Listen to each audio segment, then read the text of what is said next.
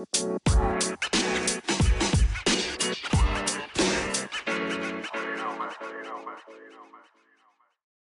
everyone. Welcome to this special episode of the Global Disease Biology Practicum Pods Peer Advisor Edition. In this podcast series, we will be talking about research projects with current and former GDB students. All students in the major are required to complete a practicum project before graduation. This project involves students finding a faculty mentor, conducting research under this mentor's guidance, and turning their research experiences into a publishable scientific manuscript. Tune into Practicum Pods to learn more about research, mentors, and the GDB Practicum experience. Welcome to the pod. I'm your host, Indira, and I'm a current GDP student and a peer advisor. I use she, her pronouns. Today, I'm joined on the show by the lovely peer advisor, Raphael Recon. He is a current GDB student working on amazing research on campus. In this month's special edition peer podcast, we're going to focus on gaining experience in campus research in general, not just related to the GDB Practicum project. We're also going to be discussing specific methods to locate, interview for, and successfully gain research positions. So let's jump right in. Raf, can you tell us a little more about what topic you do research on and why that topic interests you? So I'm part of a clinical research internship, and we do a lot of topics. The topics aren't chosen by the students because in clinical research, it's not really there's not really a lot of room for students to take initiative since we're dealing with sensitive information. We're given projects by the administrative team, projects that have been started by residents for their research year, especially if they're in the surgical residency, or by attending doctors. But they do try to match it to your interests. A few of the projects I've worked on include ones with incidental findings found in acute care surgery patients, as well as palliative care. And the project I'm using for my practicum involves a kind of high-risk operation with a specific type of tumor on a blood vessel that the vascular and urology departments work together on. So that being said, since my interests don't really define the research that I get to take on, I guess I'm interested in clinical research as a whole because one, I am a pre-medical student, so I want to learn about the techniques and the way we approach care, the patient outcomes, not just from an intervention standpoint, but also from an interaction standpoint, and how I can apply those lessons to my own practice to be a kinder, more effective healthcare provider. And number two, honestly, it's just really, really interesting. All the stuff that goes into taking care of a patient. And number three, honestly, one of the better things about the research is not necessarily the type of research, I mean the type of topic that I study, but who I study it with and all the people that I get to work with and learn under. Yeah, that's awesome. And then I can also speak to my own experience with with my research positions. So I do research with both a developmental psychology lab called the Social Environment and Stress Lab, and I also work with the UC Davis Perinatal Origins of Disparity Center, or the POD Center. And these topics both interest me because they have to do with social determinants of health and how our environments and exposures to different toxins and different socioeconomic statuses and different insurance statuses can all affect both the psychology of a developing child and the health of the mother and the baby as they're going through a pregnancy and delivering and then dealing with infant care after that. So I'm really interested in how our environment and how those topics interest me. And I am interested in pursuing public health. So this is all definitely within that realm. So I'm going to jump into my next question now. Raf, how did you find your research mentors and what worked and what didn't work? Because we give students a lot of different choices or methods to find research mentors, but I'm curious what worked for you. We post current opportunities, any research internships or clinics, or if any PI on campus has an opening that they'd like to advertise, and sometimes they make it explicit that they're willing to let students use this as a practicum. That's where I found mine. It was just an application-based internship, and this was very early into my career at UC Davis, so I thought even if I couldn't get this as a practicum, it'd be very well worth the experience. So I applied, I got in, And right from the beginning, I brought it up with my mentor since we have a mentorship program. I was like, hey, I have a practicum I need to complete to graduate from UC Davis. Is there any way I can do that here? And they worked it out. It also helped that two other students kind of did a test run of it for me, and they completed their practicums there before I did.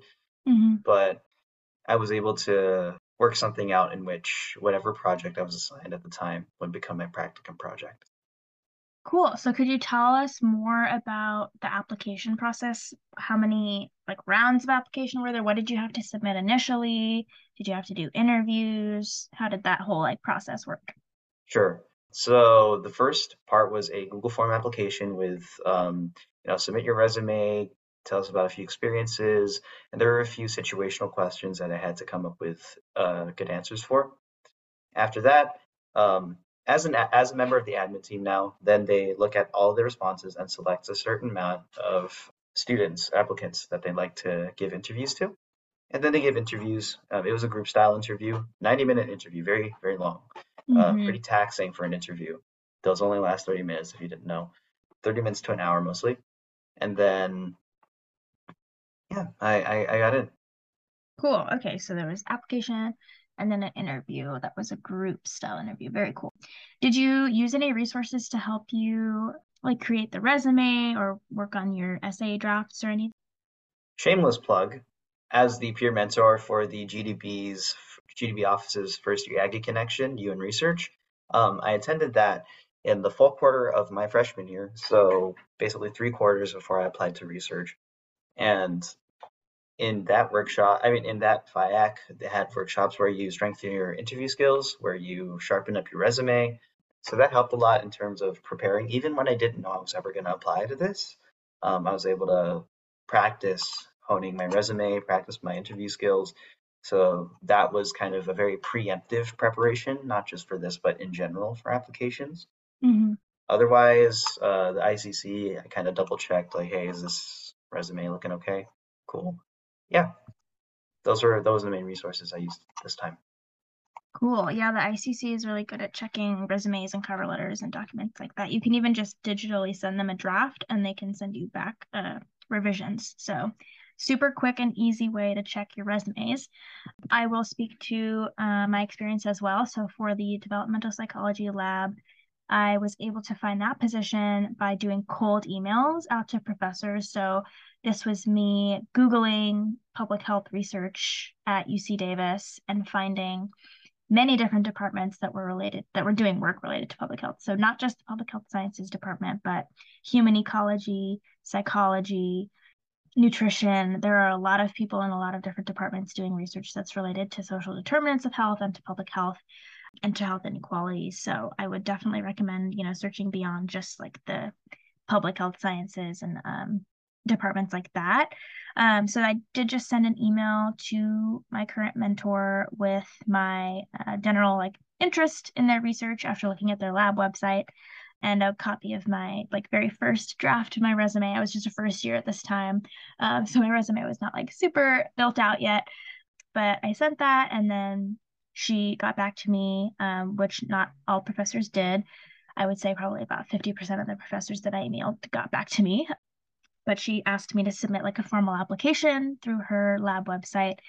So I did that. And then I did an interview at the Center for Mind and Brain with the lab manager. And I actually got a tour of the lab and some different questions about just how I would interact with the kids because it's a child psychology lab. So we do a lot of lab visits with small children and questions like that. And then I was accepted into the lab and I started work in winter 2020, right before we shut down the whole school.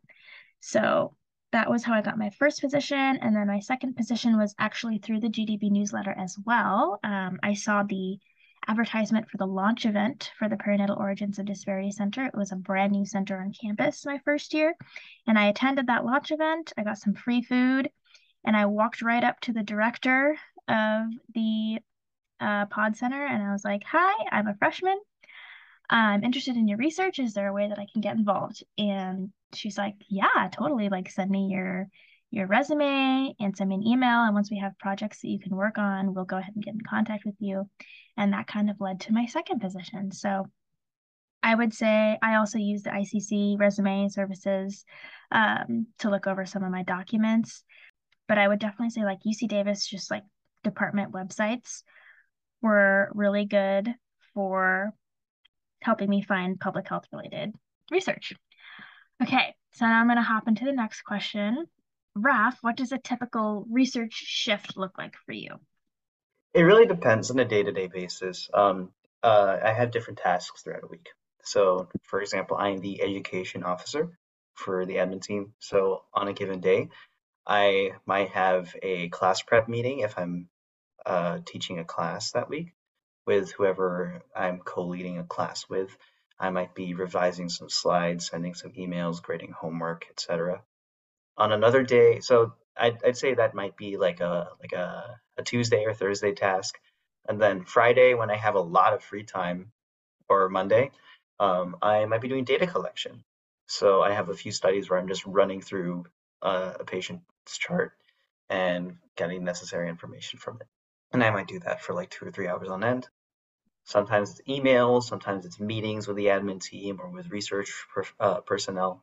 So it really depends on the day, on my school schedule, everyone's availability, what kind of tasks are available to me at that time. But yeah, like I said, meetings, education stuff, or just running through patient charts, doing data collection, and answering to any pertinent communications I might have to address. That makes sense. For me, I work on mainly meta-analysis projects. So that usually looks like me working from home virtually, and we use Covidence, which is a meta-analysis software. And for those who don't know, a meta-analysis is kind of a scientific way of conducting a literature search where you have a specific question that you're asking, you're finding all of the existing scientific articles related to that question, and then you're going through and pulling out the data related to your question and then doing statistical analysis on those numerical values to see if you can find an answer to your question based on what's already out there. So you're not doing a new study necessarily. You're doing math with what's already out there. So for me, that looks like going through Covidence and screening articles by their title and abstract, looking at their full text versions to pull out the data variables that we are interested in, or doing data extraction. So looking at the data tables and R values and statistical tests and analyses and pulling out those values as well and putting those into an Excel spreadsheet. So it actually looks like a lot of Excel spreadsheet work. I will say that it also looks like answering emails from my research supervisors, meeting with my research supervisors, getting updates on what everybody else is working on in the lab, and with the Perinatal Origins and Disparity Center in particular, I am actually able to do a little bit of clinical research coordination, kind of like a randomized controlled trial that we're running, where I get to contact medical providers and request labor and delivery data for our patients that are enrolled in our trial. So that's been a way that I've been able to help with the randomized control trial. So that's been really cool. All right, so my next question is for Raf. What is your relationship with your supervisors like? Do you meet with them regularly, or do you work closely with more like residents or grad students? So basically, how hands-on are your supervisors? It depends on the project. So I guess for both of them, my PIs have been kind of hands off because they are attendings in medical practice, and they work on like tons of research project piece. My current PI and my PI for my second project, the one I've worked on for the longest time, is Dr. Misty Humphreys, an incredibly talented, intelligent, absolutely amazing vascular surgeon. And she's also one of the busiest people alive. Right. Conferences, seeing patients, doing surgeries, being on call, etc. So with all of that, I don't get to interact with her much, but she somehow knows about not just me, but every student in the program.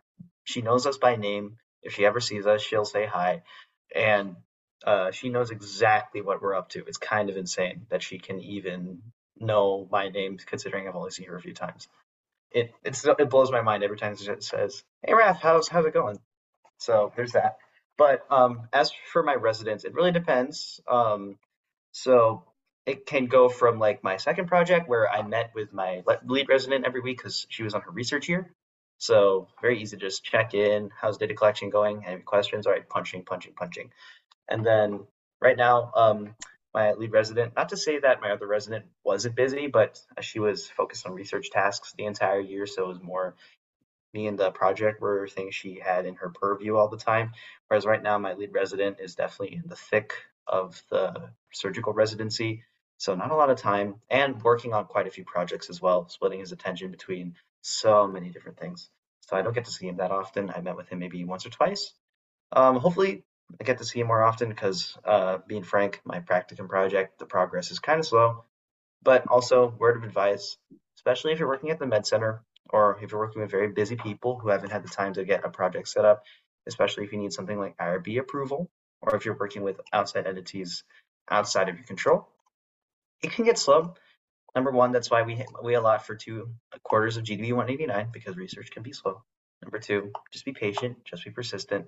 You'll get there eventually. You'll be fine. Cool. For my relationships with my supervisors in my psychology lab, I work under graduate students, so specifically PhD and developmental psychology students. I don't really interface with my PI, my principal investigator, unless I'm in a lab meeting or if I'm at like a lab event. So we'll have like potlucks or little parties for like the holidays throughout the year. So that's really when I'll see my PI and I'll kind of catch up with her. But for the most part, I work under PhD students, so they are the ones directly in charge of me, holding meetings about my projects and who I would be directing emails to. That or the lab manager, who's kind of like right under the PI as far as like coordinating undergraduate work. For the pod center, I have like way more direct connections with my PI and the project scientist at the pod center. So I meet with them weekly to discuss where I'm at with my project. And then in addition to that weekly student meeting with the PIs, I also meet with my project lead, who is still a professor, and other students. And we talk about like which project we're specifically working on. So I would say I meet with my PIs a lot more frequently with the pod center. And generally, across both labs, everyone is super willing to answer any questions that I have as I'm doing my work and willing to give me more work if I request a new project or if I bring up my practicum project, and they're totally willing to brainstorm that with me.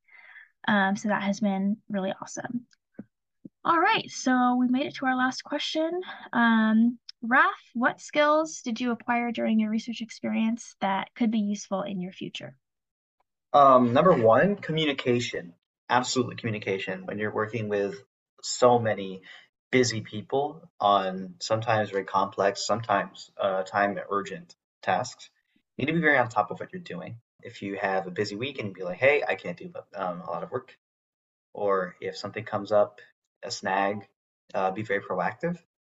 Number two is kind of a lot of people say, you know, and this is very true, persevere through difficulty, find a way to solve it, etc. Push yourself out of your comfort zone.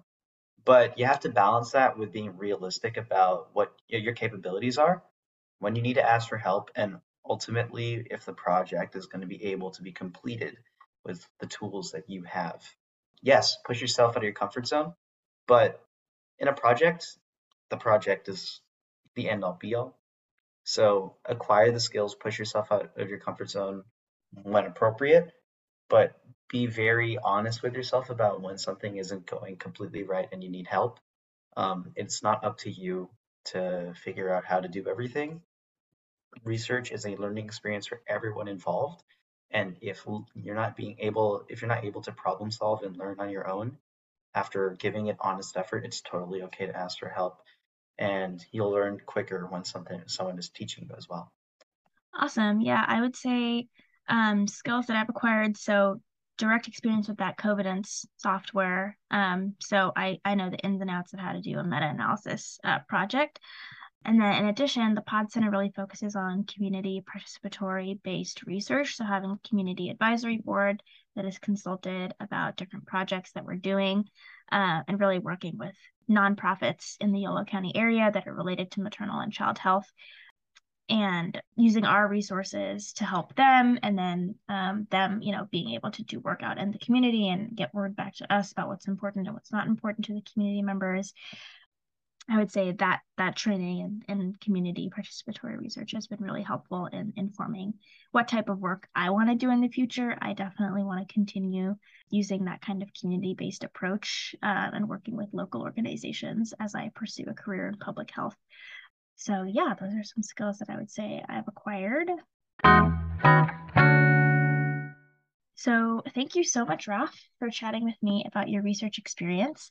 Our students are super excited to hear about these projects and to learn about how to approach research in a large university setting. You can visit gdb.ucdavis.edu to access the rest of the podcasts in this series, or you can find us on Spotify. If you like listening to Practicum Pods and have suggestions for future topics for the pod, please let the GDB advising staff know at gdb-advise@ucdavis.edu.